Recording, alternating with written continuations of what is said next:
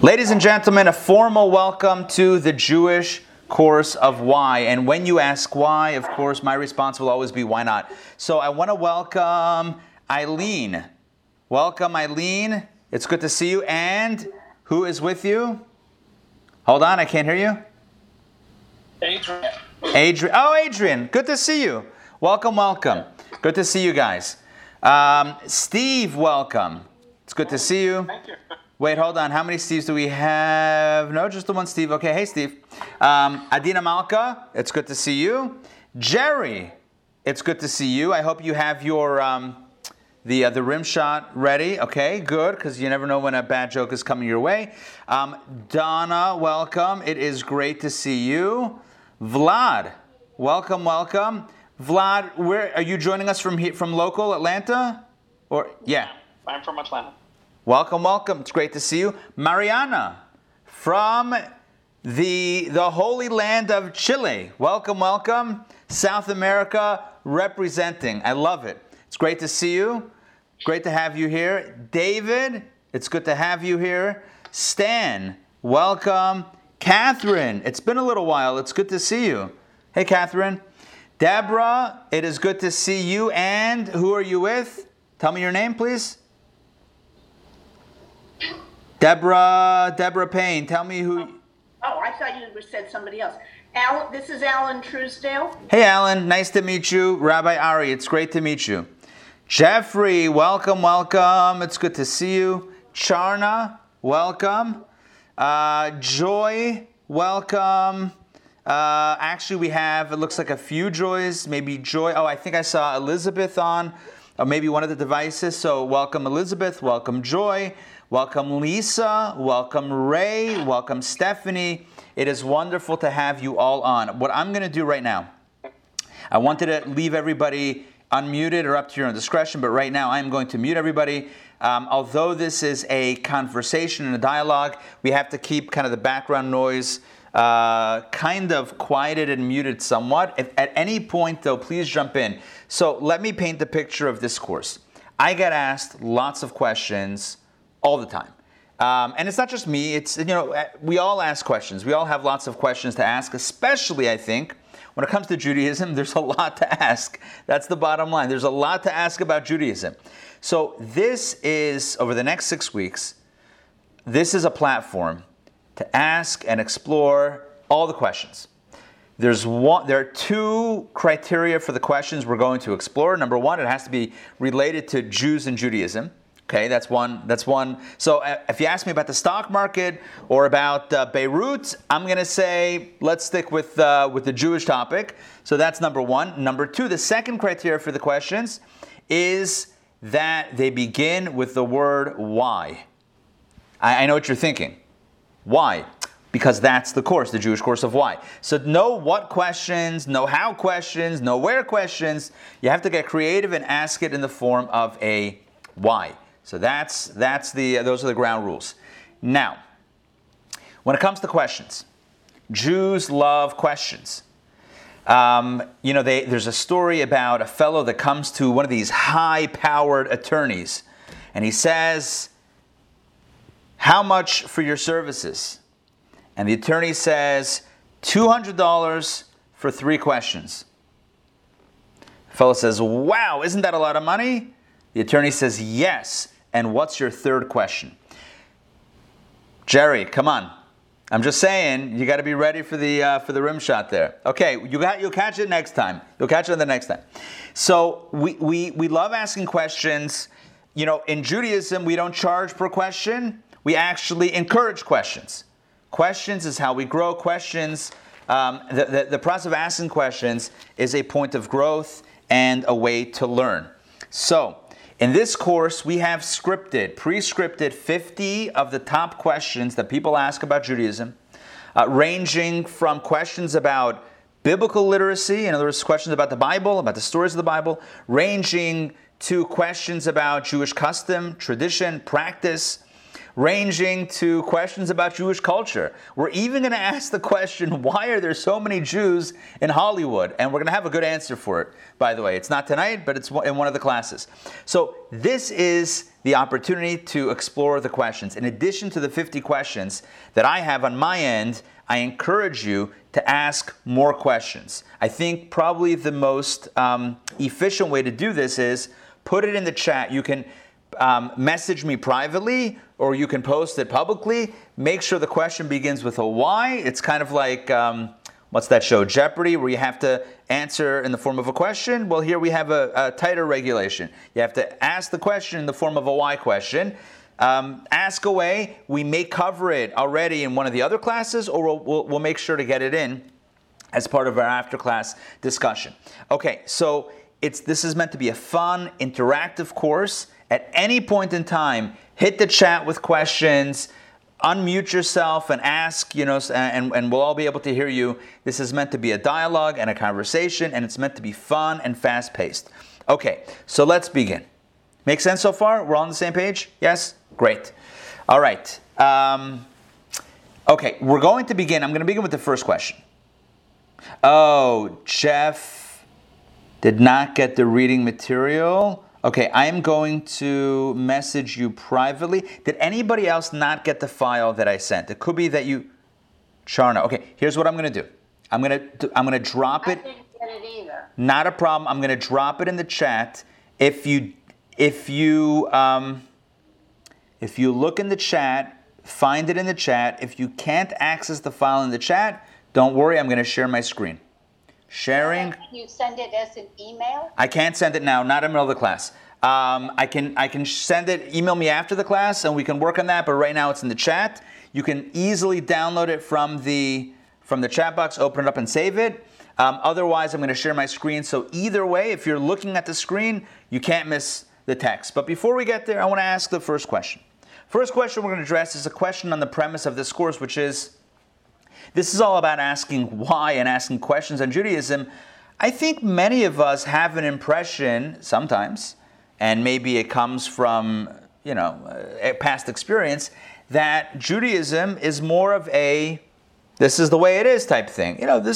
These are practices, these are traditions. You're going to ask why. Why? It's what we do. It's Judaism. So is there really a place to ask why? That's the first question. And so what I'd like to do is immediately debunk the myth. We're also going to, I should have mentioned before, there's a lot of myths and misconceptions about Judaism that we're going to debunk. And here we have our first opportunity. The myth of you can't ask questions, or it's just because that's the way it is. There's no such thing in Judaism. There's always the encouragement to ask the question. So I'm going to share my screen with you. We're going to go through some text. We're going to explore this together. Okay. If you have it, you can open it up yourself. However you'd like to do it, feel free to jump right in. Let's take a look at text number 1 from Maimonides. The way we're going to do this is, in some classes I ask people to read, but we have so many texts, I feel like it's going to get a little bit hectic and chaotic. I'm going to read, but again, the goal is here to have a dialogue. I will be asking questions to make sure that we all can hear each other. Okay, so question 1, again, is why are we asking why? So take a look at what Rambam, Maimonides, one of the greatest Jewish scholars of all time, famous astronomer, physician, scholar, Jewish legal authority. Take a look at what he writes. Although all of the super-rational laws in the Torah are decrees, in other words, they're divinely mandated, as I have explained elsewhere, it is appropriate to meditate upon them and, wherever possible, provide a rationale. Indeed, the sages said that King Solomon understood many of the rationales for all the super-rational statutes of the Torah. What Maimonides says right here is that even the commandments of Torah that seem to be super-rational, and let me define that term, seem to be things that defy logic or have no rational explanation, those too we are meant to pursue intellectually. We are meant to ponder and to think about them and to provide some sort of rationale for it. God, essentially, what we're saying here is that God does not want robots. God does not want blind, obedient robots. Yes, here's the caveat. Yes, there is value in life to the notion of surrender, to the notion of letting go and embracing something greater than oneself. However, at the same time, Maimonides writes, this is straight up Mishnah Torah, his 14-volume book of law that's unparalleled in Jewish history, including all of the laws of the Torah. So Maimonides clearly writes in text number 1 that even when it comes to those commandments that call on us on some level to surrender, we're still encouraged to think about them and to find a rationale. Why? Because essentially we're meant to be completely invested in what we're doing. You see, if we don't know why we're doing something, a mitzvah, right? So that you have a certain Jewish ritual or obligation, and we do it. Why? Not because we understand it, but because that's what's asked of us to do. So although there's value in that surrender and kind of letting go and just being there and embracing something beyond us, there is value in that also. But what's missing is our mind, and what's missing is our heart.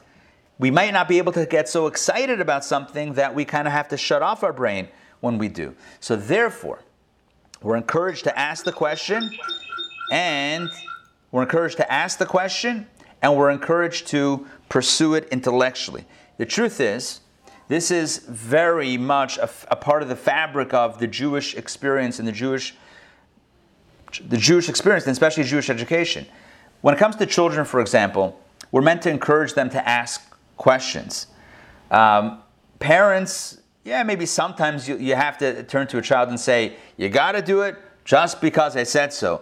But more often than not, we're meant to explain things to our children so that they understand the value of what it is that we're asking them to do or teaching them to do. It's when you understand something, then it becomes integrated with you. The greatest example of this, one of the greatest pedagogical models that we have in Judaism is the Passover Seder. And what happens toward the beginning of the Passover Seder? Unmute yourself if you can tell me what's the classic pedagogical formula that happens at the Passover Seder. Help me out here. 4 questions. The 4 questions, right? We have the child who asks, why is this night different than all other nights? Why are we doing this? Why the matzah? Why the bitter herbs? Why the leaning? Why the dipping? Why? Right? We ask why. And in doing so, this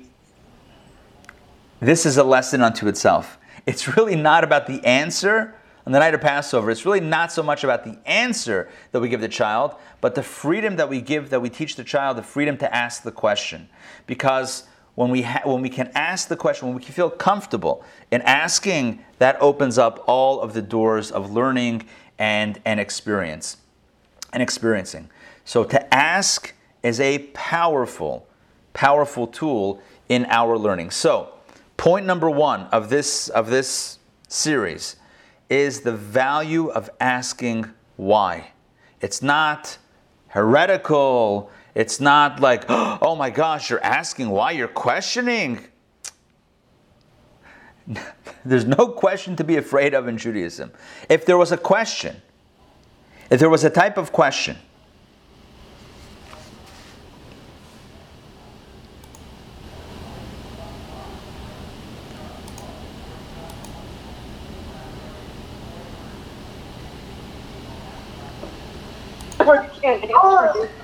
Hey everybody, I think I cut out for a minute. My internet just went down for like... Muted.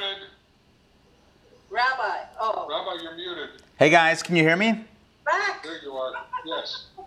I know what you're asking. Why did I cut out? It's a good question. It's a why question. It's even a Jewish question tonight. The answer is the mystery of the internet. My internet connection dropped for a minute. Who knows? But anyway, getting back to the Seder. The Seder teaches us about the power of the question. And again, I want to clarify that last point that I was making. To me, this is my own take on this.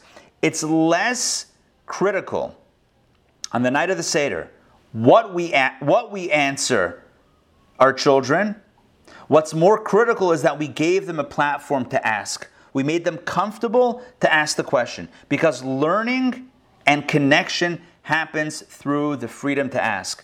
In any totalitarian system, the first thing that goes is permission to ask. In any totalitarian system, when there's an attempt to squash the people, the first thing that goes is the ability to ask the question. In Judaism, there's always permission to ask. If you ever ask the rabbi, so tell me, why do we do this?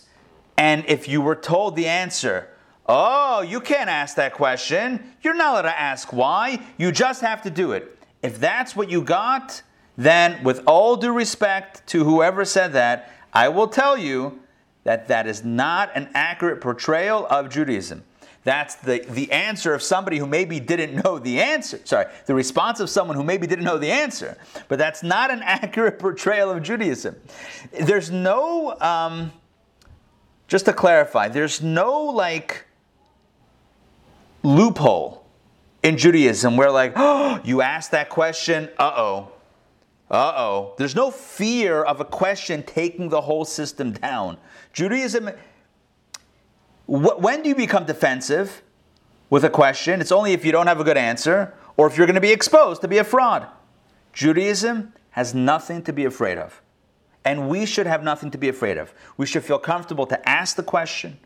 We should feel comfortable to explore the answers. If the person that we ask doesn't have the answer, that's fine. Let's keep on looking.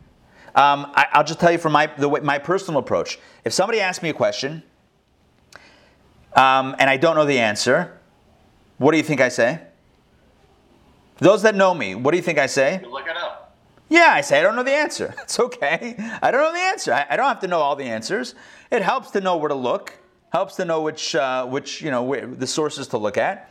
But there's no shame in not knowing the answer. And I think it's not a Jewish thing, it's a personality thing.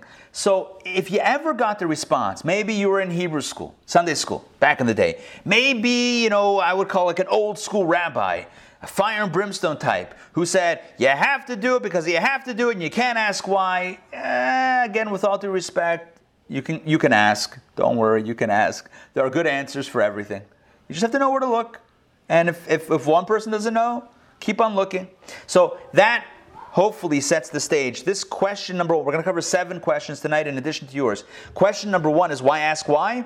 The answer is because that's how we connect. Because that's part of the Jewish process. We ask why and we continue to explore because when we know, the more we actually connect. Otherwise, it's a robotic experience like I am doing and I don't know why. And that's, I don't know. It's not, you're not fully engaged. Where's your head? It's elsewhere. You checked out. That's not a good thing. You want to be fully engaged. Make sense so far? Yes? Yes? Question. David, yeah. Question. So, we have all the Kabbalah courses and we're looking deeper into all this. And this morning when I was reading Ashrei, this struck me. Gadol Hashem Ma'od Ligdulato Ein Chaker.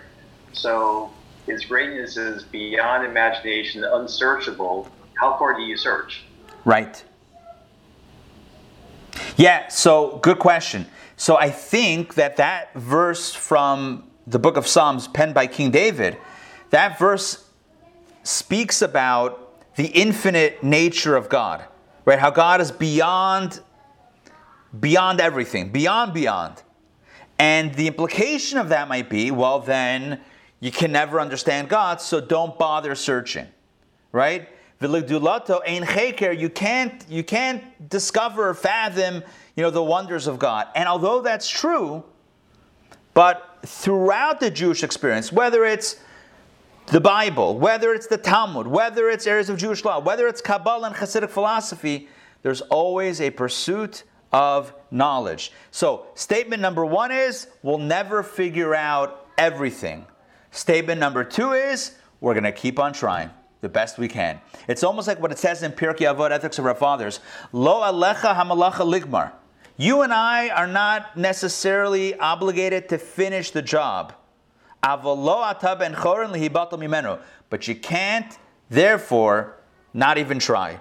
Right? So we may not get the job done, but we have to keep on pushing. We have to start the ball rolling and get as far as we can. So will we ever understand all of the mysteries of Judaism of God? No. Are we going to ask as many questions and explore as much as we can? Absolutely. So that's the tension. And that's beautiful because it speaks to two truths.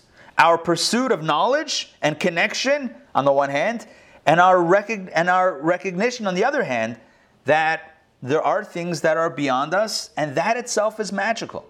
It's majestic. Okay, hope that made sense. But good question. Okay, you know what? I have to apologize because I don't know if you asked it in the form of a why question, and I should have made sure. Right? I was nice the first time, but like those old school rabbis, if you do it again, no, I'm kidding. Okay, good. Just having some fun. Let's jump into our next question. Now, these questions are loose. Tonight's 7 questions are loosely related. You will find some threads that kind of connect all the questions together. They're going to jump around a little bit, mixing, belief, philosophy, biblical literacy, culture, fun things, bizarre things. It's going to be a mixture. Let's jump into the next topic. The next topic is miracles. So some of you joined me about, I would say, maybe now a month and a half ago, 2 months ago, right after Passover. Time is a little bit weird nowadays. Anyway, we did a course right after Passover called Miracles. We did a 4-part series looking at the Kabbalistic understanding of miracles. But one question that we maybe didn't address head on in that Miracles course, where we examine the nature of miracles themselves, is a fundamental question, which is when you read the Bible, wow, you have miracles all over the place. You have 10 plagues, and you have seas that are splitting, and you have revelations at Sinai, and you have food coming down from heaven, and you have walls falling down in Jericho with Joshua. You have all of these fantastic things, and then you look around and you're thinking, okay, so what happened to the miracles? Like what's going on nowadays? What God went on vacation? What's going on here? And the question itself is coming from 2 places. Number one, somebody might say to themselves, we could use a few miracles. We could probably benefit from a miraculous end to COVID, right? I think so, right? A miraculous end to human suffering, yeah, that would be great. Miraculous onset of world peace, that would be amazing. So part of the question of why don't we have miracles today, that's our second question, why no miracles, or at least on a consistent basis. Part of that question is driven by our desire to have such intervention. The second motivation behind that question is more of a cynical note. And that is somebody says, you're telling me in the times of the Bible you had all of these miracles, but conveniently today we don't have miracles. Sure, okay, so times of the Bible, all of these miracles were happening, daily basis, all these cool things, and today, nothing. So did they really happen then, or was that somehow imagined? What's going on with that? So because of these 2 reasons, number one, somebody might want a miraculous intervention, maybe either personally or collectively, for the benefit of themselves or the whole world, and also from a place of perhaps cynicism, we might be wondering why aren't there the same type of miracles today? I want to give you an approach that is, I think, pretty profound. And it comes from a classic Jewish source. I'm going to share my screen with you one more time. Not one more, but once again, more accurately stated. We're going to skip text 2 from Jonathan Sachs. Let's go to, why are there no miracles today of biblical proportions? Yeah, by the way, there are miracles today, smaller miracles, coincidences or whatever, things that kind of work out. But really the question here is of biblical proportions, like really big stuff, like can't deny, splitting of the sea, that sort of thing. Okay, so let's explore the text from Rabbi Yecheskel Landau, known as the Noda B'Yehuda. Take a look at what he writes. So it's a bit of a long text, or it's a longer text. It's not a snapshot. It's fleshed out. I want you to halt cup, which Yiddish for focus on the flow of ideas here, because it's pretty profound. Okay, let's do this. When Joshua arrived to conquer Israel, the land of the 7 nations, people could have suspected that God did not instruct him to do so. Although God told him, every place that the sole of your foot shall tread upon I have given to you, Joshua 1:3, nevertheless, the nations could have argued that this was false, and that Joshua was coming to misappropriate their land by his own might and the strength of his people. I want to state this in my own words. What the Noda B'Yehuda is saying is that there could have been a claim by the nations of the world that the Jews essentially stole the land of Israel back in the day. Let's take a look. Let's continue. This is why Jericho, Yericho, the border city and the first city to be taken, was not conquered by natural means. Jews did not scale its walls, crash its gates, or lay prolonged siege until the starving inhabitants would be forced to open the city gates. Rather, they walked around the city 7 times, sounded their shofars, and the walls miraculously fell. As the verse says, the people shouted when they blew with their shofars, and it came to pass, when the people heard the sound of the shofar, and the people shouted with a great shout, that the wall fell down flat, so that the people went up into the city, every man straight before him, and they took the city. With this, all of the nations saw that this was not a natural conquest, and that human prowess was not responsible for it. They realized that it was a divine miracle, and that God, this is the key line, and that God willed that Joshua and the Jews take the land. We do not find, and then here's really the clincher, we do not find Joshua conquering any other fortified city through such miraculous means. He conquered them, in other words, the rest of the cities after Jericho, he conquered them with normative warfare. They had to scale the walls, they had to siege the cities, etc. Why? Because God already broadcasted at the outset of the conquest that Joshua was a divine messenger with respect to this war. And it was unnecessary to repeat this message each time. For a legitimate messenger of God would not contravene God's wishes and would not conquer that which God did not command him to conquer. Essentially, maybe I'll ask this, and unmute yourself if you can respond to this question. According to the Noda B'Yehuda and his exposition, his analysis of the story of Joshua and Jericho and the miraculous fall of the walls of Jericho, based on that explanation in that context, tell me, why doesn't God, let me ask a narrow question. Why did God perform that miracle for Jericho, but not for the other cities in Israel? Why? Someone unmute yourself and give me the answer.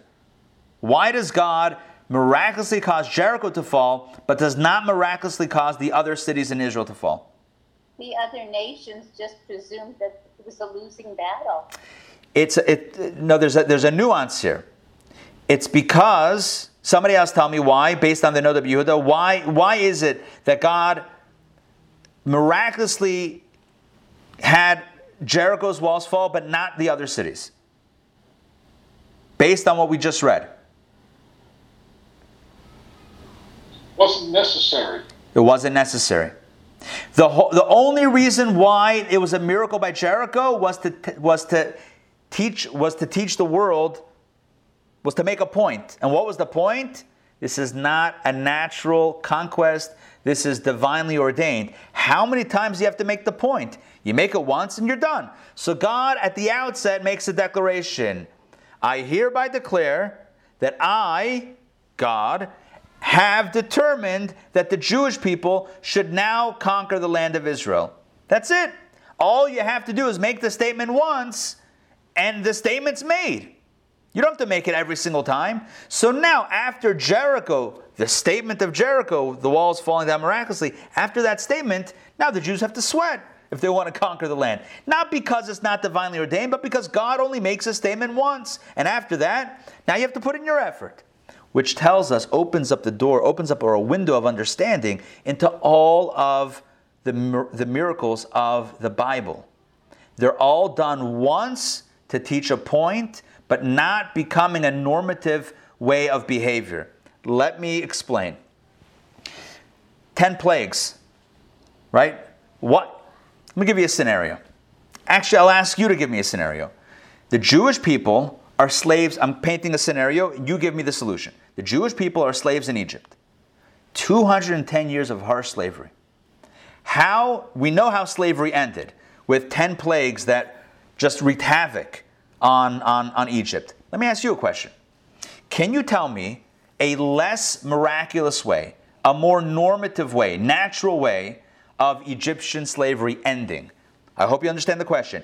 Can you tell me a scenario, give me a narrative of how perhaps, not how it did happen, but in a theoretical sense, how could Egyptian slavery have ended in a natural fashion? Go ahead. A slave uprising? What else? Perfect. Good. What else? Egyptians could say you're free. Perfect. Maybe, I was thinking, maybe a new pharaoh might get appointed or whatever, become pharaoh, who's super progressive, believes in human rights. He says, hey guys, let's move this whole Egypt thing from like, having slaves to like walking like an Egyptian. Remember Steve Martin? Da da da ba ba. So, wait, let's just call it a day. Maybe listen, you gotta have a little cultural reference here and there. Look, Egypt, slavery could have ended any number of ways that would have been natural and normal. So why did God pull off a miracle? Couldn't God have kind of arranged things to get a new pharaoh who has modern ideas and have him emancipate the Jews on his own? Couldn't that have happened? Sure. So why didn't God do that?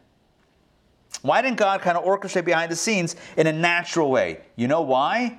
Because God was making a statement. Again, here's the core idea.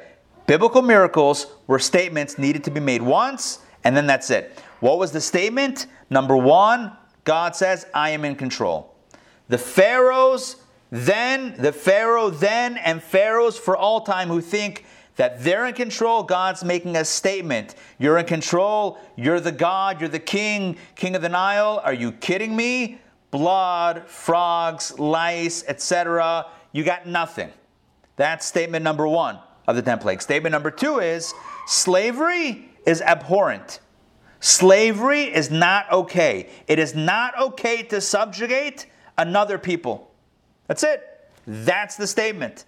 God makes a dramatic statement once, and that's it. So you ask the question, how come God doesn't intervene with human suffering throughout history? What about all of the people, including Jews, by the way, that have suffered throughout the millennia? How come God doesn't step in like he did in Egypt? You know what the answer is?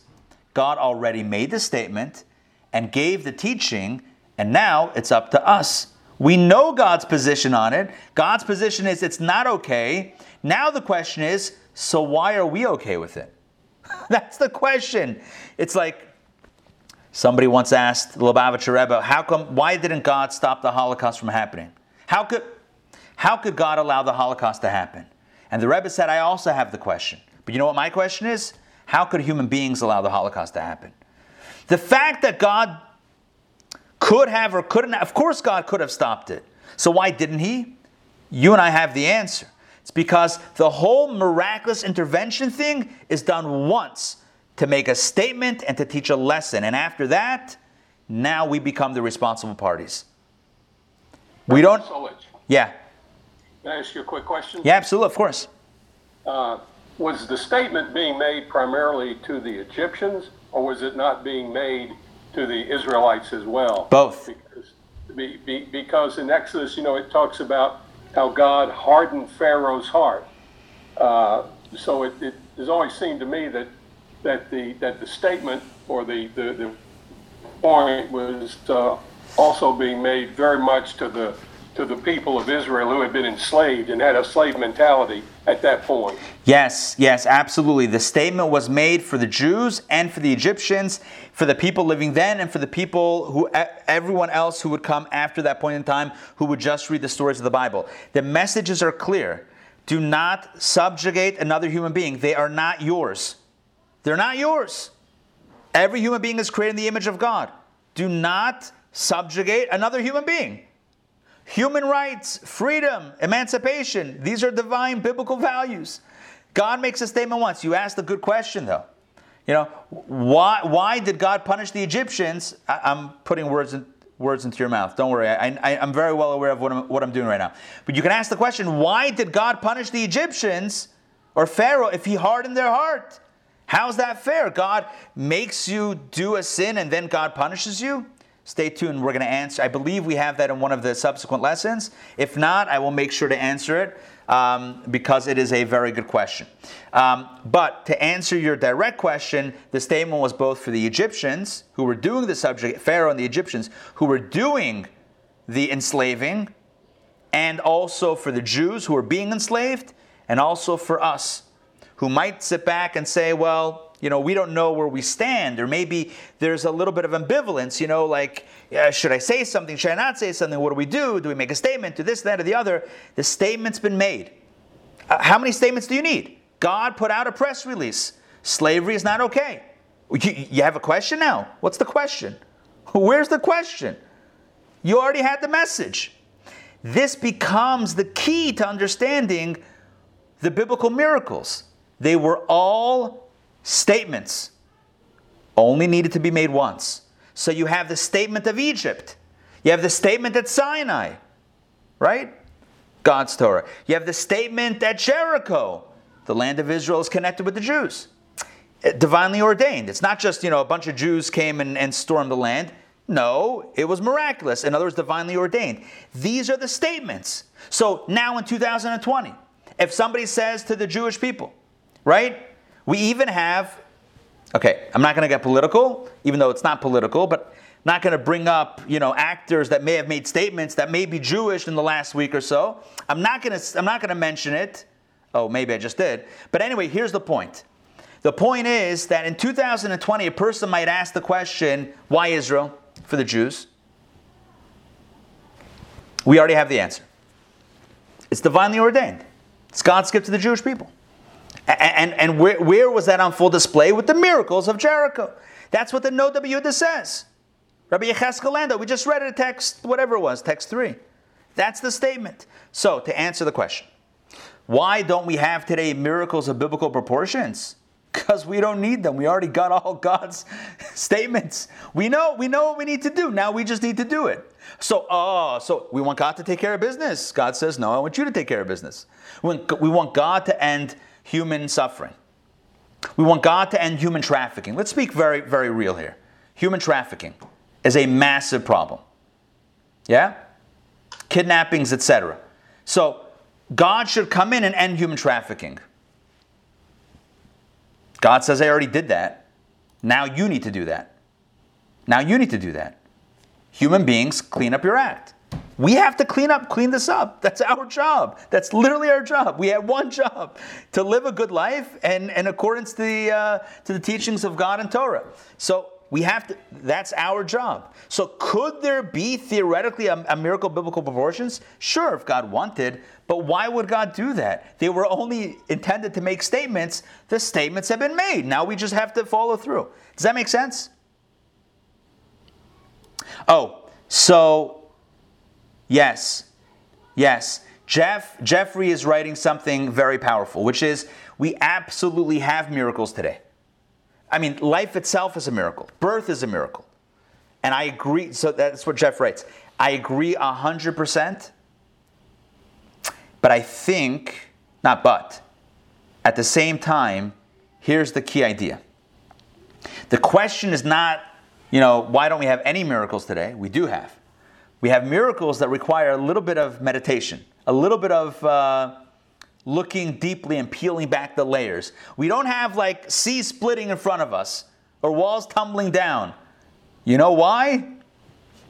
Because those were meant to make a statement. Once the statement's made, it's in the books. Just read it, you got your statement, you don't need that miracle. But yes, life itself is a miracle. The fact that the earth is positioned exactly close enough to the sun where the sun provides warmth and light and growth, but far enough that it doesn't burn us up altogether, that's not a miracle. I mean, seriously, of course it's a miracle. Yeah, going to the moon. You saw that landing yesterday? Who saw that landing? The SpaceX thing in the water? It's incredible stuff. Amazing.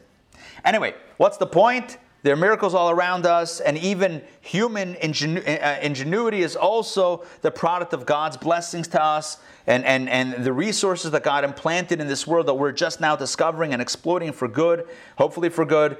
It's all a miracle. We're talking a specific question. Why not the miracles on the level of the biblical, those like, oh my gosh, that's crazy, unexplainable? And the answer is because those were making statements, and the statements have been made. Okay, let's move on. Let me just double check to see if we have more questions in the chat. Okay. Makes sense? Give me a thumbs up if this is making sense so far. Yes? Okay. Good. Kosha. Let's turn to question number 3. All right. We're skipping around a little bit. Like I said, it's a free-flowing discussion. Next question is, why do we pray? Why do we daven? What's the point of prayer? Now, this might not be a question that's like, the first question about Judaism is why prayer, because many different groups and religions and belief systems pray, right? You know what they say? There's no atheists in a foxhole, right? So at some point, prayer is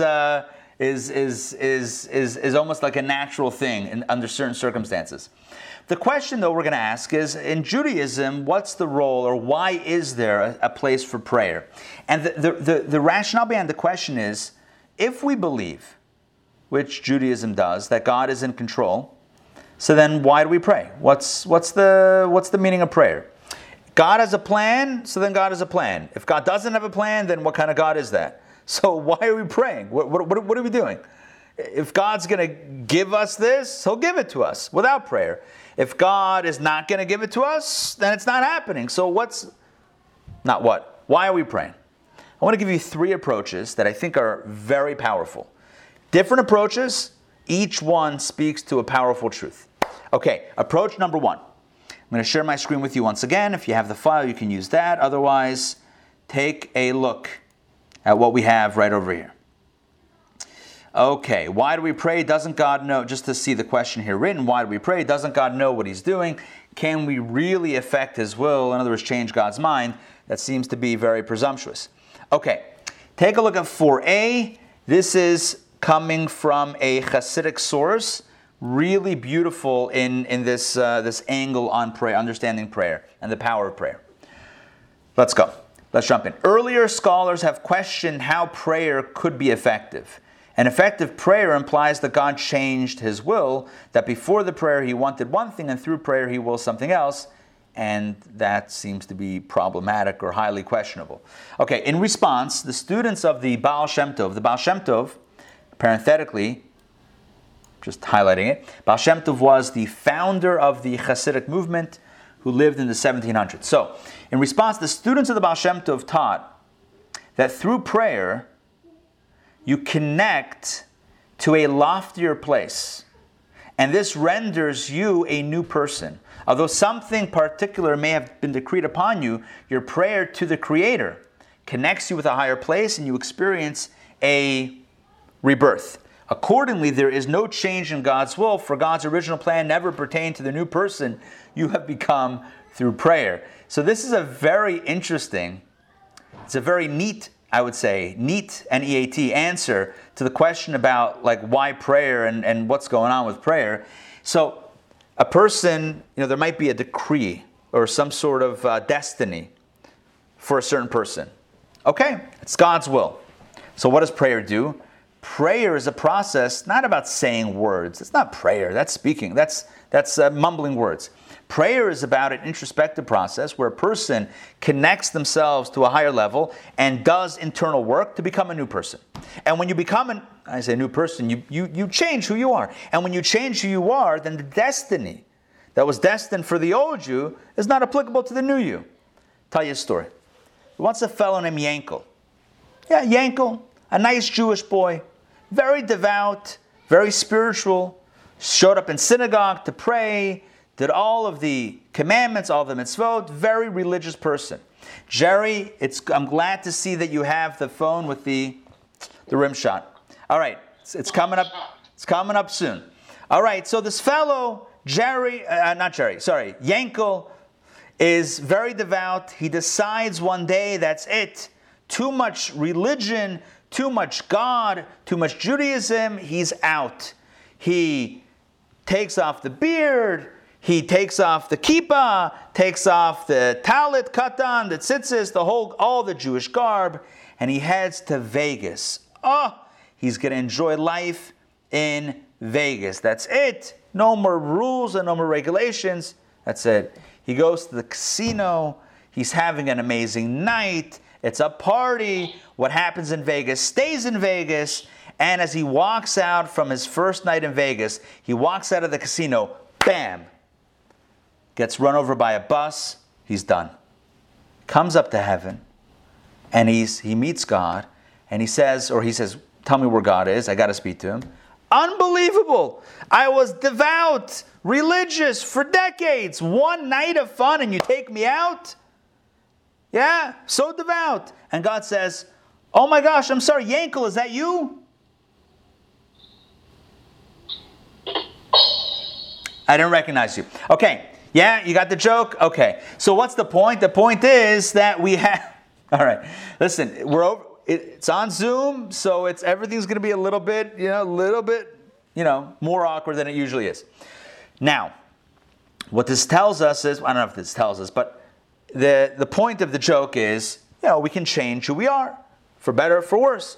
And prayer is about that process of personal change. It's not about covering ground in a prayer book and turning pages. It's not what tefillah is. Tefillah, prayer, is a time to get serious, introspective. It's a time to think about, where am I holding? What am I doing? What can I work on? And to commit to change. And when we change, perfect. Now we have a new destiny opened up in front of us. Because whatever was decreed against the old us is for the old us. This is the new us. By the way, parenthetically, this is why there's a custom. You may be aware of this custom. It's related. It's not exactly, but it's related. Somebody, God forbid, is ill, right? And maybe you can help. Let me make this interactive. What's one of the things that's done for the merit of somebody who's ill? What do we do sometimes? A Jewish practice. Help me out. Unmute yourself if you know it. Psalms. Say it again. Tehillim. Good. We say Psalms. What else? What else? Yes. Good. What else? Adrian. Were you going to answer? Sorry, I didn't. No. What's a custom that? Sorry, it's like an auction sold. Visiting the sick. Mishaberach. Good. We visit them. What else? Give me something that's a little bit radical. Tzedakah. Good. What else? Something radical. Have you ever heard of the custom of adding a name to someone who's sick? We add a Hebrew name. No? Yeah. It's done. We add a Hebrew. Sometimes somebody's, God forbid, really sick. There's actually a tradition to add a name, to give them a new name. Or add an additional name, like, for example, Chaim, which means life, or Raphael, which means healing, or for a woman, it would be Chaya, again, which means life.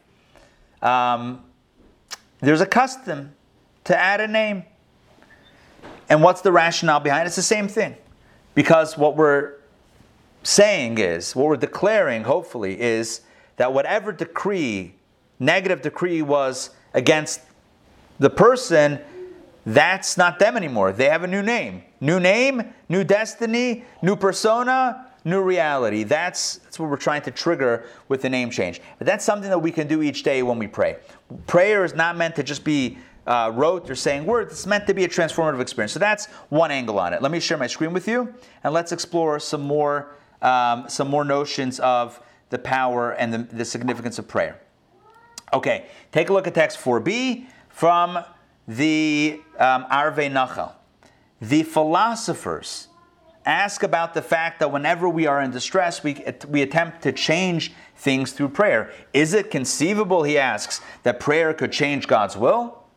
Take a look. The Talmud provides an answer to this question. It states that on the third day of creation, vegetation emerged from the earth, but only slightly. It did not grow until Adam came into existence and prayed on its behalf, whereupon rain descended and the vegetation grew. This teaches us, no pun intended, that God thirsts for the prayers of the righteous. Accordingly, God does not change his plans through prayer. God's intention from the outset was to withhold rain so that man would pray and that only then rain would fall. What this means is that it's not that we're changing God's mind when we pray, or changing God's destiny, or changing God's will, or somehow forcing God into some sort of behavior. No, that's not what it means at all.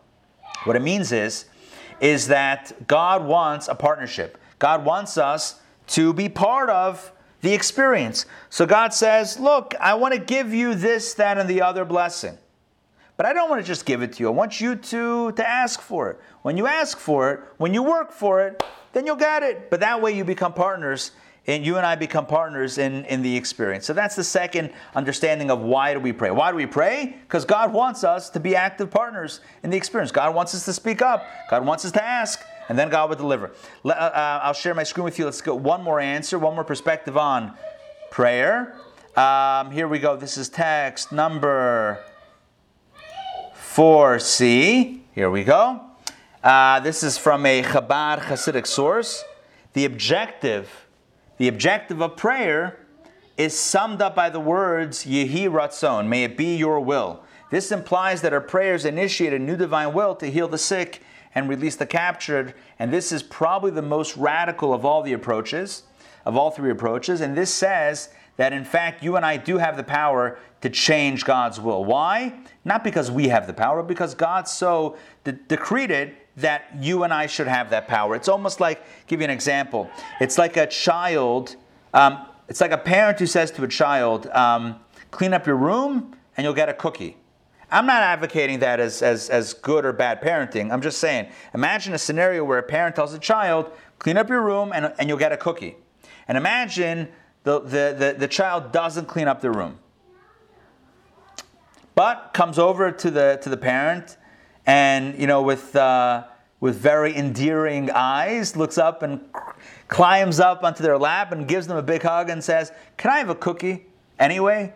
And the parent's heart melts and says, yeah, you can have a cookie. So what happened? The child changed the parent's mind, right? The parent had made a decision that, only get the cookie if you clean your room. But the child asked, and the parent says, you know what? That's the type of connection that you have. That's the type of pull that you have, that, you can even change the parent's mind. So we have the same effect, if you will, on God. That's the most radical approach.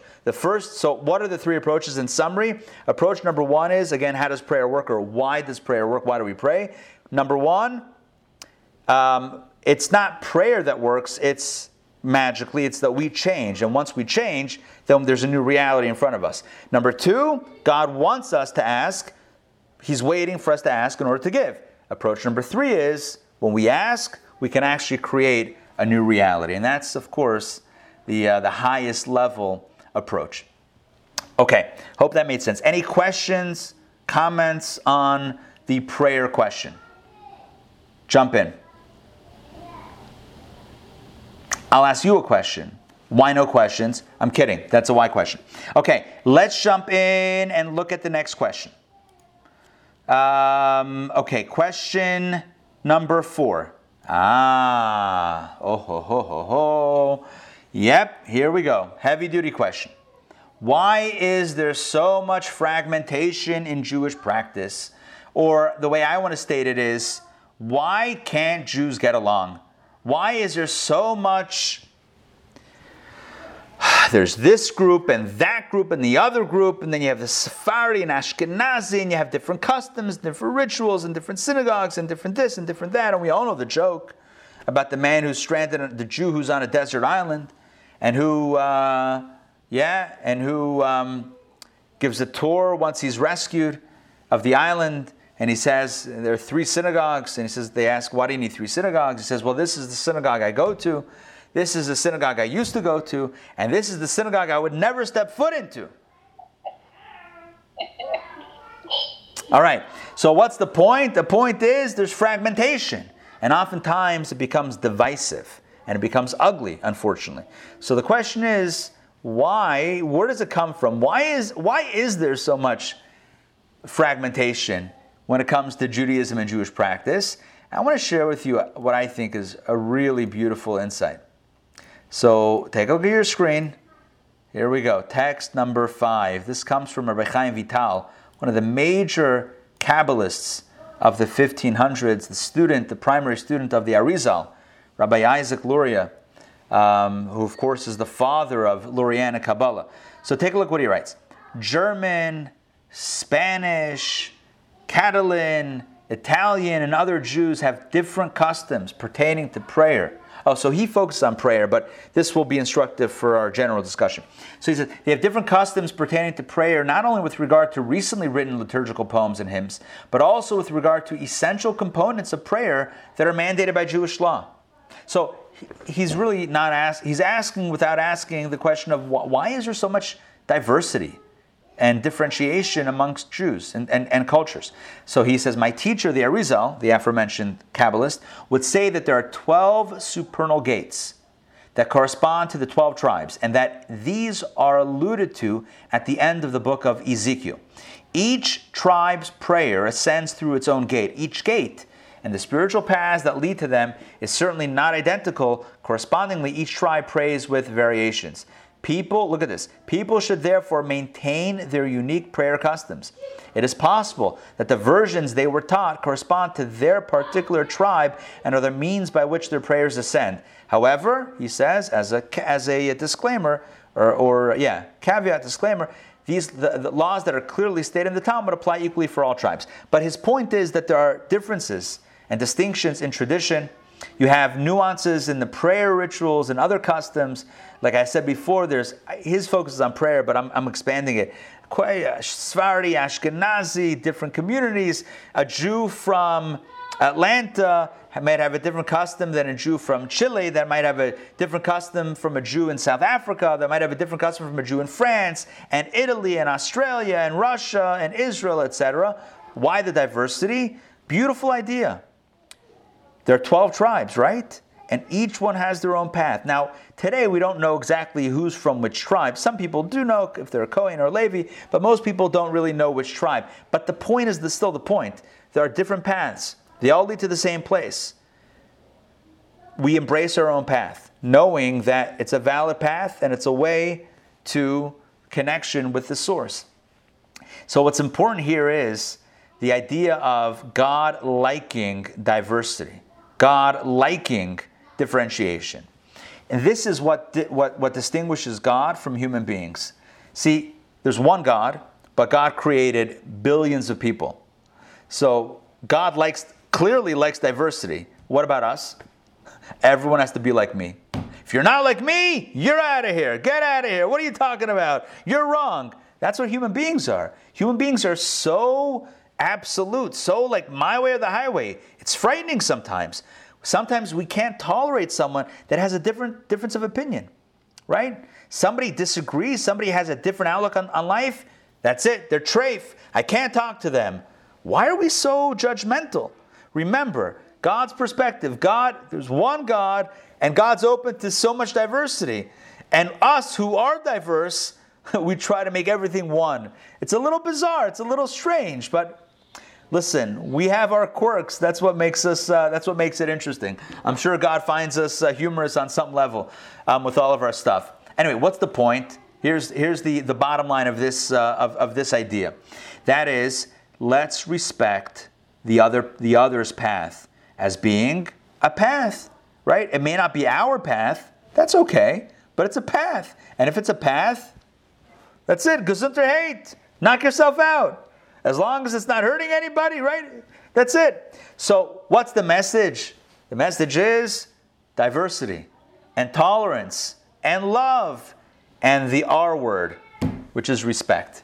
You see the difference between love and respect When somebody, I say this all the time, but I think it's so true. If somebody tells you what they think, somebody shares with you what's on their mind, and your response is, you know what, I love that. What does that mean? Do you disagree? Do you agree or disagree with what they're saying? If you say, after hearing someone's idea, if you say, you know what, I love that, what does that indicate? Agree. You agree. What happens if somebody shares their opinion and you say, you know what, I can respect that? What does that mean? I hear you. I don't agree with you, but I respect you. That's the key. It's easy to love the person that's like you. It's hard to respect the person who's different than you. But that's the point. The point is the R word, respect. Right? Respect, distinction. Some of you may know this. About a year ago, it's like almost exactly a year ago actually, I published a book, some of you were at the book launch and book signing that we did at Chabad in town. The book that I wrote is called Inclusion and the Power of the Individual. And it's a book first and foremost about what we call special needs.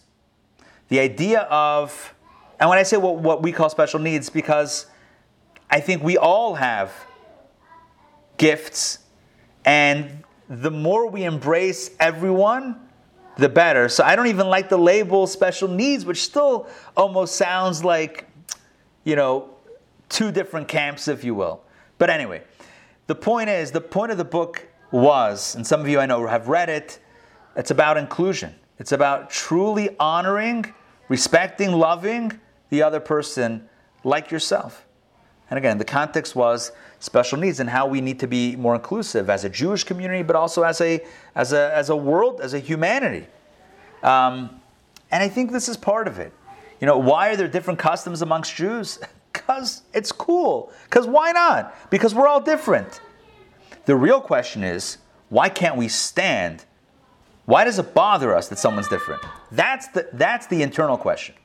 That's the $1 million question. Why does it bother us when someone else believes a little bit differently than we do? Why does it shake us to the core? Why can't we respect the other person? I'll tell you a story from the Talmud. The Talmud says something very frightening, very scary.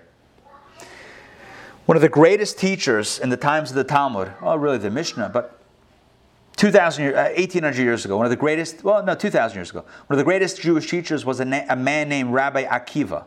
And you might be familiar with the name Rabbi Akiva. He had 24,000 students plus in his academy. It's a big, big school. And Rabbi Akiva's students, over a certain period of time, they all died. 24,000 students died. And the Talmud says it was a spiritual plague. Why did they die? Because Shaloi Nahagu, I'm going to tell you the language, this is the quote verbatim. Shaloi Nahagu Kavod Ze Lazeh. They didn't accord each other honor and respect. They didn't respect each other. So, their end came. The commentators asked the question, it doesn't make any sense. Rabbi Akiva was the one who taught that the biblical verse, love your fellows yourself, that's the key verse of the entire Bible. The key biblical verse, the ultimate verse of the Torah is, V'yahavta l'reacha kamocha, love your fellows yourself. That was what their teacher, Rabbi Akiva, was championing. He was like promoting, love your fellows yourself, love your fellows. How could his own students be the ones that didn't honor each other? You know what the answer is? They loved each other. But because they loved, they said, I don't respect you until you act like me. I love you, so why aren't you more like me? I love you, so therefore I'm going to tell you you're doing it wrong. It's because of love. Out of love, I'm going to tell you that you got it all wrong because I love you. And I love my fellow as myself, so if I have the truth with a capital T, if I've seen the light, then I feel bad that you haven't. So you need to behave like I behave, otherwise you're no good. That's called lack of respect. That's what it is. They loved, they didn't respect. That's what it comes down to. So what's the moral of the story? Why is there diversity? Because God likes diversity. Why are we intolerant? That's the question. That's the question. Some of you know this about me. My campaign in life is this idea, is people coming together. I think this is the ultimate challenge, not only of our generation, but since the temple was destroyed 2,000 years ago because we were fighting with each other, this has been the consistent problem. Yeah, we have challenges from without, anti-Semitism, not discounting that, but the biggest challenge within Judaism is the infighting. We are such a small minority. We are such a small family, and we can't get along. If there's one thing that you get from tonight, in addition to all of the other stuff, or not in addition, if there's one thing you walk away tonight with, which is all of us asking ourselves the question, why are we so intolerant? Why does it really get us going when somebody believes something a little bit different than us? Right? Why can't we respect the other? Right? Put an arm around them and say, we don't see eye to eye, but you know what? We can have a dialogue. Why can't we do that? To me, that's the ultimate why question in life that's meant to evoke a response of, let me change that about myself. But again, something to think about. Okay, make sense? Yes? Yes? Okay, I'm getting thumbs ups. Okay, thank you. Let's continue. I'm going to share my screen. Let's do the next question. Okay. Good. Our timing, by the way, in case you're wondering about timing, this class is 90 minutes. We're going till 9:30, and we're right on target with time. So let's continue. I'm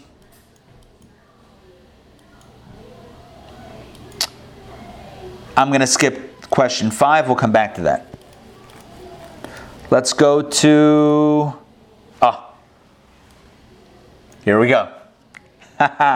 We are not shying away from questions. Okay, in case you were wondering, are we going to ask the big questions? Boom. Question number 6. Why don't Jews accept the Christian Messiah? Right? Many people have asked, why don't Jews accept Jesus? What's wrong? Why not? Right? Don't Jews believe in the Messiah? So no, we got somebody. Jesus. Okay. So let's talk about fundamental Jewish beliefs and the role of different religions and the understanding of Judaism vis-a-vis Christianity. And I think the easiest way to answer this is on a very basic level. Judaism and Christianity, although very often considered to be religiously related, right? I don't know, sister religions, but I guess Judaism is like the parent religion whatever, but related. And in America, we talk about, I don't know if it's accurate or not, but you hear the phrase Judeo-Christian values, which puts Judaism and Christianity with a hyphen. So it sounds like they're related with a hyphen, It sounds like a connection. But in truth, on very fundamental levels, Judaism has different beliefs than Christianity. Or I would say Christianity has very different beliefs than Judaism. Regarding God, regarding Torah, regarding the Messiah. On many, even though some words are the same, very different fundamental beliefs. It's interesting because many, many, many years ago, in the Middle Ages, so there was a campaign. We could do many, many classes on just this topic. So I'm going to go through it very quickly. It's only just briefly mentioning it. So I know I'm not elaborating, but stay with me. In the Middle Ages, there were Jews who converted out of the faith to Christianity, a few, who then made it their life's mission to get the Jews to try to force all of the Jews to convert. So one of the famous Jews who did this was a fellow who became known as Pablo Cristiani. Pablo Christianity, or Friar Paul, he was a Jew. I forget his original name. We'll call him Yankel. He was a Jew. But he became Pablo Christiani, and he went to the king, and he said to the king, this was, just so you know, I'm going to give you, what this king was, King James of Aragon. King James of Aragon. So he goes to the king, and he says to the king, these Jews are no good. I was once one of them. You got to make them to convert to Christianity. And he says, you'll never believe what they say in the Bible or what they say in the Talmud about you guys. And all these, these inflated claims, these bogus claims, trying to get the Jews in trouble. And by the way, it worked many times. Many of the expulsions of Jews getting kicked out of countries were because driven, unfortunately, by Jews who had converted out of the faith, who then were bent on taking down the Jewish people. Very troubling, very sad, very heartbreaking episodes in history. There's one debate that happened between this fellow Pablo Christiani, Friar Paul, and the Ramban, Nachmanides. Happened in the 1200s. To be precise, it happened in July of 1263. July of 1263 is when this great debate happened. Basically, Ramban Nachmanides was told by the king, King James of Aragon, you got to show up, you got to defend your people, the Jewish people, and otherwise you all have to leave. So he was basically forced into this debate.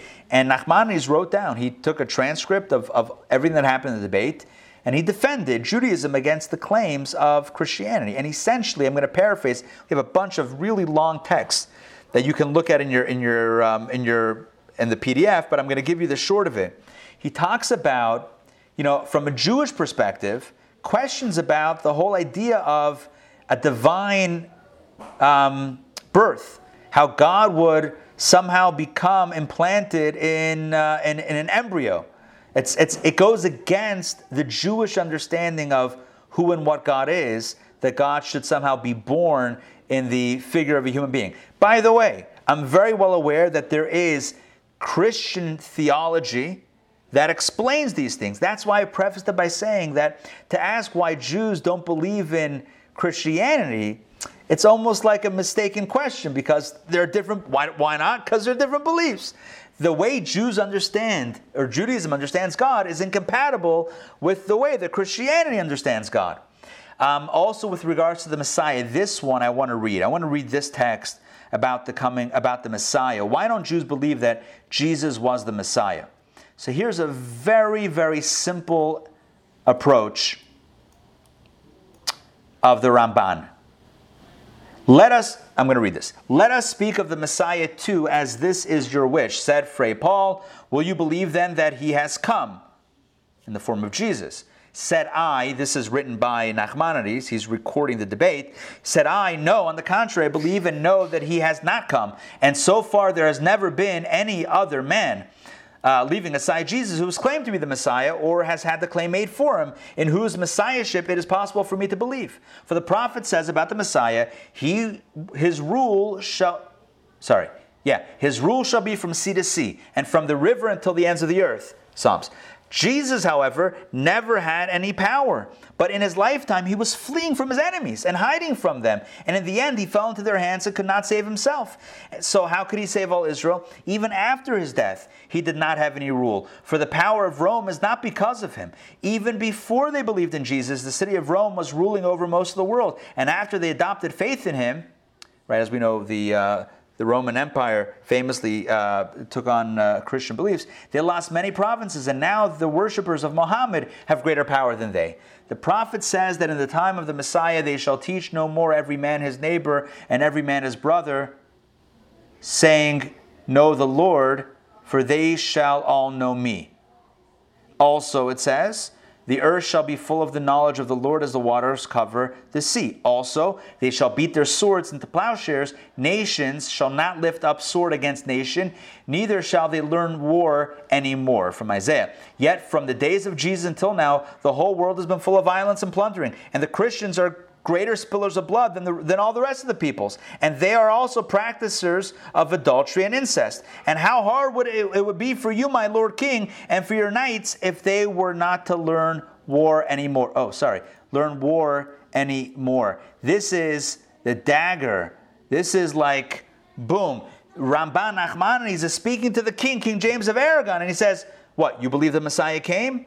Look what it says in Scripture about the Messiah. You believe in the Scripture, right? You believe in the Old Testament. You believe in Isaiah. Okay, what does Isaiah say? Isaiah says that when Mashiach comes, when the Messiah comes, there won't be a war. Nations will not lift up sword against nations. They will beat their swords into plowshares. Essentially, they're going to convert their weapons into agricultural tools. So he turns to the king and says, you believe the Messiah came? Okay, so then why are you and your knights learning war and practicing war? Why is there so much bloodshed? Clearly then, the Messiah has not come. So again, these are just 2 points of the larger point, which is that Judaism is not the same as Christianity. Christianity is not the same as Judaism. Again, this is not intended to knock anyone's belief, because Judaism does believe, like I said before, within Jewish ranks is the same as without. Just like within ranks, we need to respect each other. Also, outside of our ranks, our understanding is live and let live. Judaism has never been a proselytizing religion that says, you have to believe like us, or else you don't count, or else no heaven for you, or else. Judaism never said that, never looked for converts, never looked to convince people about the virtue or righteousness of Judaism.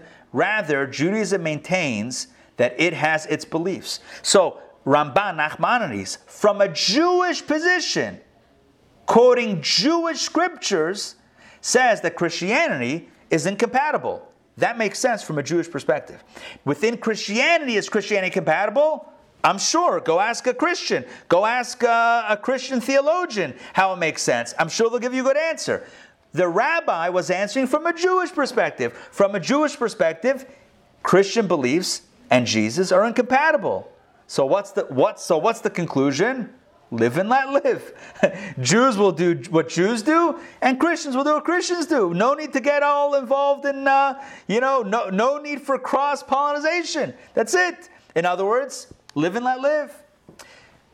Okay, by the way, again, I'm very well aware that a Christian scholar would explain the idea of a virgin birth, and will explain the idea of Jesus being, the Trinity, and explaining the idea of the first coming and second coming. Trust me, I'm well aware that there's a lot of scholarship. The question is, why don't Jews believe in Jesus? And the answer is, because Judaism has its rules of theology, and Christianity doesn't work with Jewish rules of theology. Within Christian rules of theology, I'm sure it works. It has to work. How else does it exist? But within Jewish rules, it doesn't exist. Does what I'm saying make sense? Yes? Thumbs up? Yes? Sort of? Okay, good. Wow, it's resounding. Okay, good. Take it easy. No. Okay, good. So that is a little bit about Judaism and Christianity. And again, remember that the premise of this course is that there's no question that's like, oh no, you can't ask that question. Oh, that's like a very sensitive question. Sensitive question. It's a question's a question. There's nothing that's going to take down the structure of. It's like, oh, you asked the question, you've exposed the loophole, everything's coming down. There's a formula behind everything. Judaism is Judaism, Christianity is Christianity. Jews don't share the same beliefs. Now, there's a lot. I will say there's a lot of crossover. Core values, a lot of them do connect, but on a theological level, at the core, a lot of it is very different. Going back to what I said before, live and let live. Ray, go ahead. Yeah. All right. We say live and let live. However, the Muslims go by the Quran, and it's not saying live and let live. They feel that they have a right kill people that don't believe as they. I hear you. So I need to say two things. Number one, I am not an expert in the Quran. I'm not an expert in Islam. I cannot profess to tell you what Islam at its core teaches versus what people are reporting in the name of Islam. I don't know enough to be able to speak definitively on that topic. That's point number one. Point number two is, even if someone else's approach is not live and let live, that doesn't mean that we change our approach. In other words, our approach is everyone has a different path, and the Jewish path is the Jewish path, but not everyone's Jewish, and not everyone's meant to be Jewish necessarily. If someone wants to be Jewish, I should add, it's fine. Everyone's welcome. If somebody wants to adopt the Jewish path and Torah and mitzvot, if somebody says, I don't want the 7 Noahide laws, I want 613, he wants to join the club, no problem. But Judaism never has said that the only way to heaven, for example, is through Jewish practice. The only way to be a good person is through Jewish practice. On the contrary, Judaism has always taught that you can be a good person, you can be a mensch, and just be decent, be a decent human being. That's it. You don't have to do Shabbos, you don't have to do Rosh Hashanah, you don't have to do Passover. Be a good human being. 7 Noahide laws: respect law, respect life, respect family, respect animals. Be a decent human being, and that's it. Now, what about others that don't respect life? Okay, well, that's not good. But I don't know that I'm comfortable painting billions of people with one brush, number one. Number two, I can't speak to the philosophy or theology of a religion without knowing it from the inside out. I don't have that knowledge. And number three, even if someone does say that, it doesn't take away my belief of live and let live. Somebody else doesn't believe that. Okay, I feel bad for them. But that doesn't change the way I believe or the way I live my life. Okay, I hope that makes sense, the distinction. Now let's move on to, let's see what time we have. We have time for, I think, one more. Let's jump back into the text. Here we go. Let's take a look. Oh, this is a good one.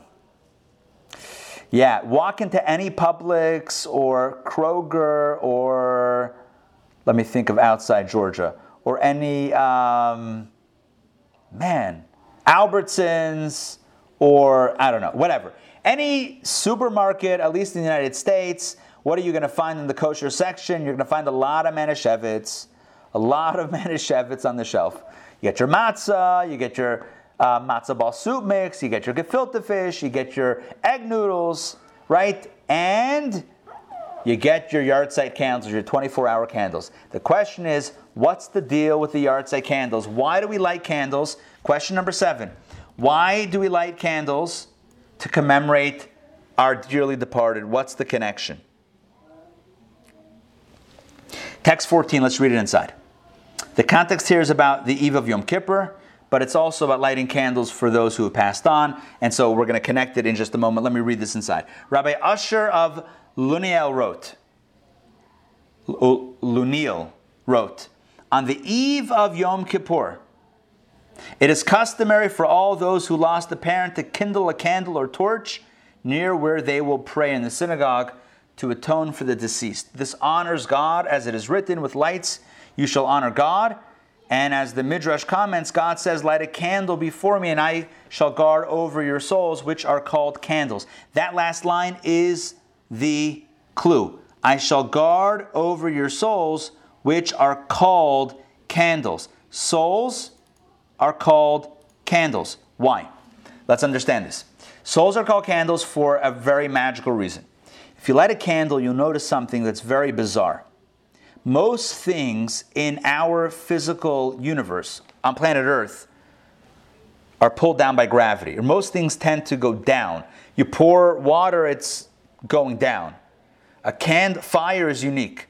When you light fire, the flame is going up. It's pulling away. Now it's being held by the wick, as long as there is a wick to hold on to it, but it's always lifting up. In fact, take a candle, turn it sideways, the flame is still going up. Turn it upside down, and you're going to burn yourself because the flame is going, you guessed it, it's going up. Fire, by nature, defies the pull of gravity. Now, I get it, it's still being pulled down ultimately as long as it's there, but fire, by its nature, wants to go up, just like a soul, by its nature, wants to reconnect with its source above. Life, when I say life, what I mean is when the soul is in the body, even as it's being held by the wick of the body, the soul is always flickering up. The soul is always pulling, always wanting to connect up. Death marks the time when the flame leaves the wick, and it jumps off the wick, and the wick is left without a flame, and the flame rises back up to its source.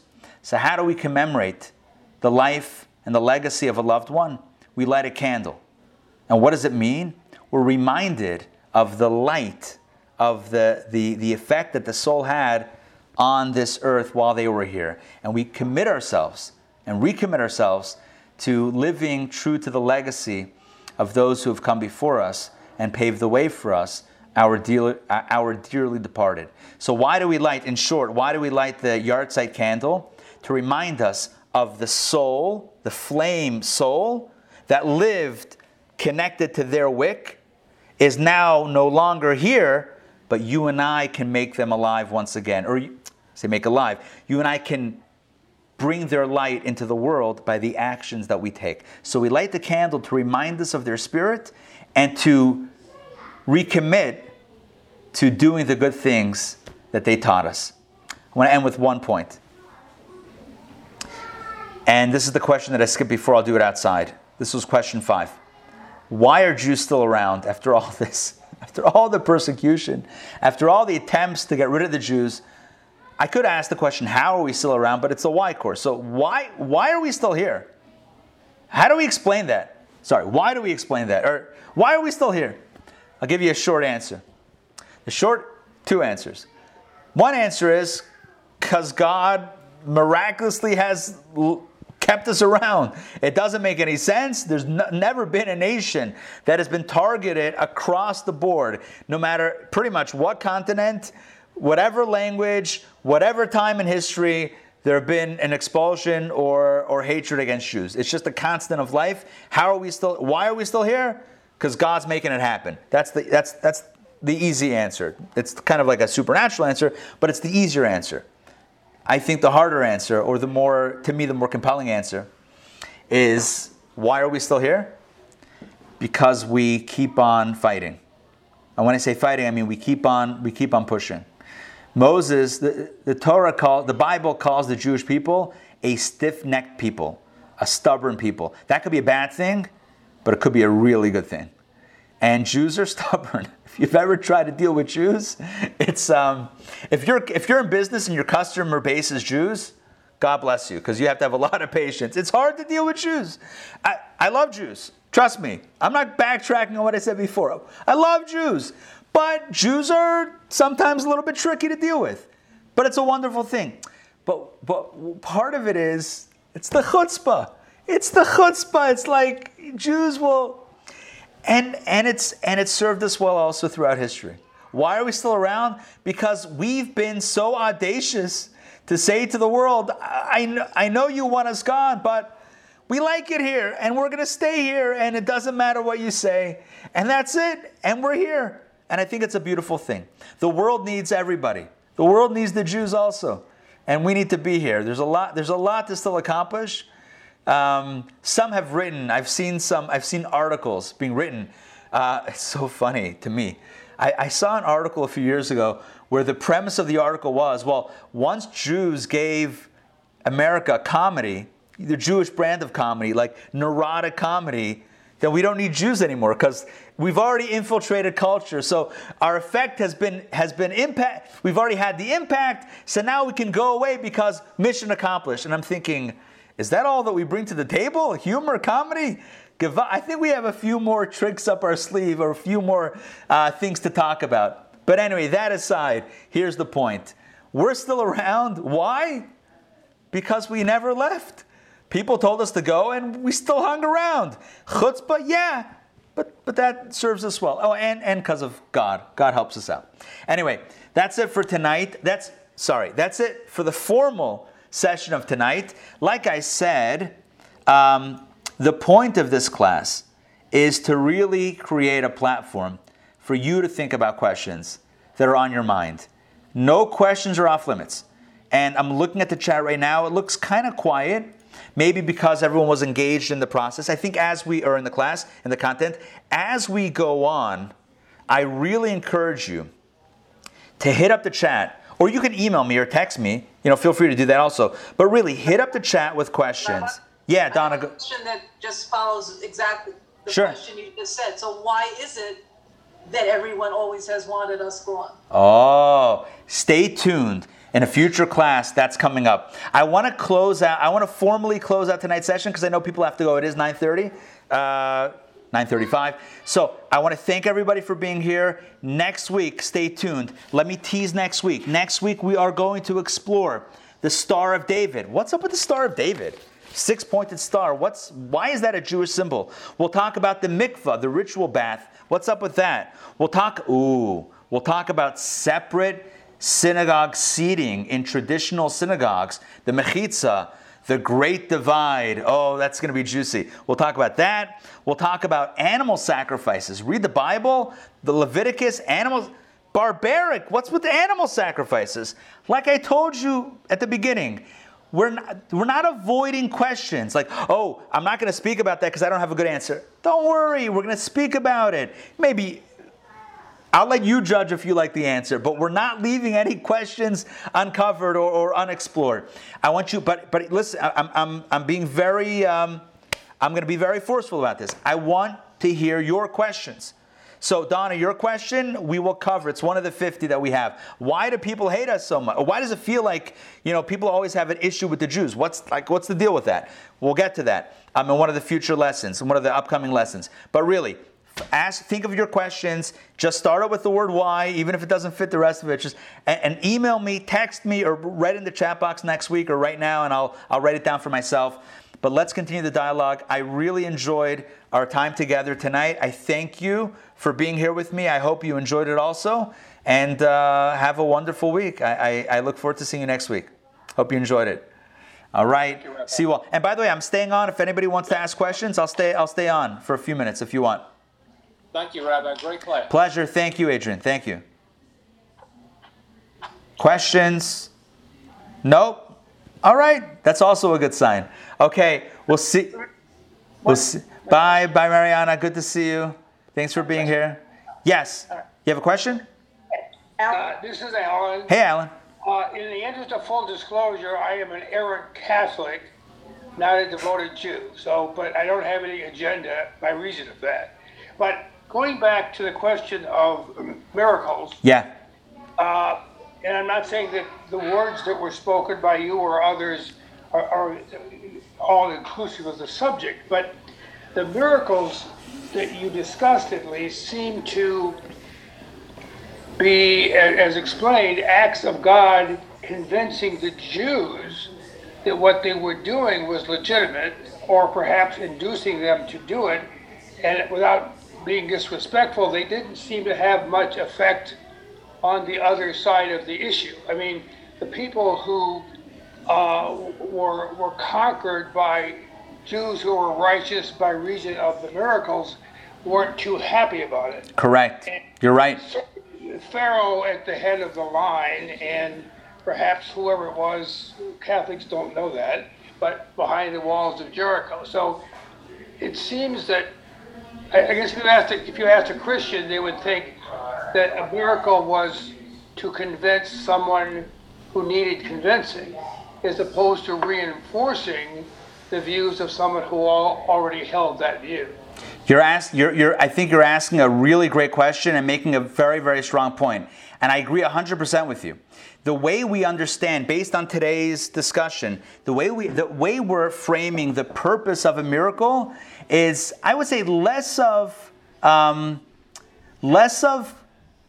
kind of convincing someone about something, but more of making a statement, a strong statement. God says, I am against slavery. God says, I am giving the land to the Jewish people. That's God's statement. But you're right. Now the question is, who's listening? Is anyone listening? It's like that old cell phone commercial. Can you hear me now? Is anyone out there? So Listen, you're being very generous because you said, the Jews got the message. I don't even know if the Jews got the message. I think God has expectations and God makes statements and we're catching up. Listen, God was anti-slavery 3,300 years ago. As a society, as a world, we're still not there. We're still not fully, equal playing field. And this is not a political statement, whatever. This is just a statement of reality. The world is, there is human suffering at the hands of people. People make other people suffer, whether it's on a large scale or on an individual scale. And that is absolutely against what God taught us. So I agree with you. I agree with you that it's a very long learning process. And I will say this. I will say that because God is timeless, right? God's not limited to time like we are. God has all the time in the world, right? God's waiting on us to get it. God made the statement, and now we're meant to get it. Hold on. Who is asking about... Alan, does that make sense what I'm saying? Yes. Okay, good. But I agree with your premise. We should all be good listeners. It's a work in progress. Hold on. Who is Fire Tablet? I saw you ask the question about the text. Who are you? Please identify. Oh, Catherine. Okay. So I'm not sure. I just shared a PDF. Did you see the PDF of the book on the chat? No. Okay, it's on the chat. The PDF I posted in the chat. If you didn't get it, so just email me and I'll email you the PDF later on tonight, with pleasure. All right, good, for sure, my pleasure. All right, we'll sign out now. To be continued next week. Looking forward to it. 7 down. I have 43 more questions to go. Oh, Stan, you have a question? Oh no, just saying goodbye. Okay. Have a good night. It's great to see everybody. Looking forward to continue the conversation. Laila Tov. Bye, everyone.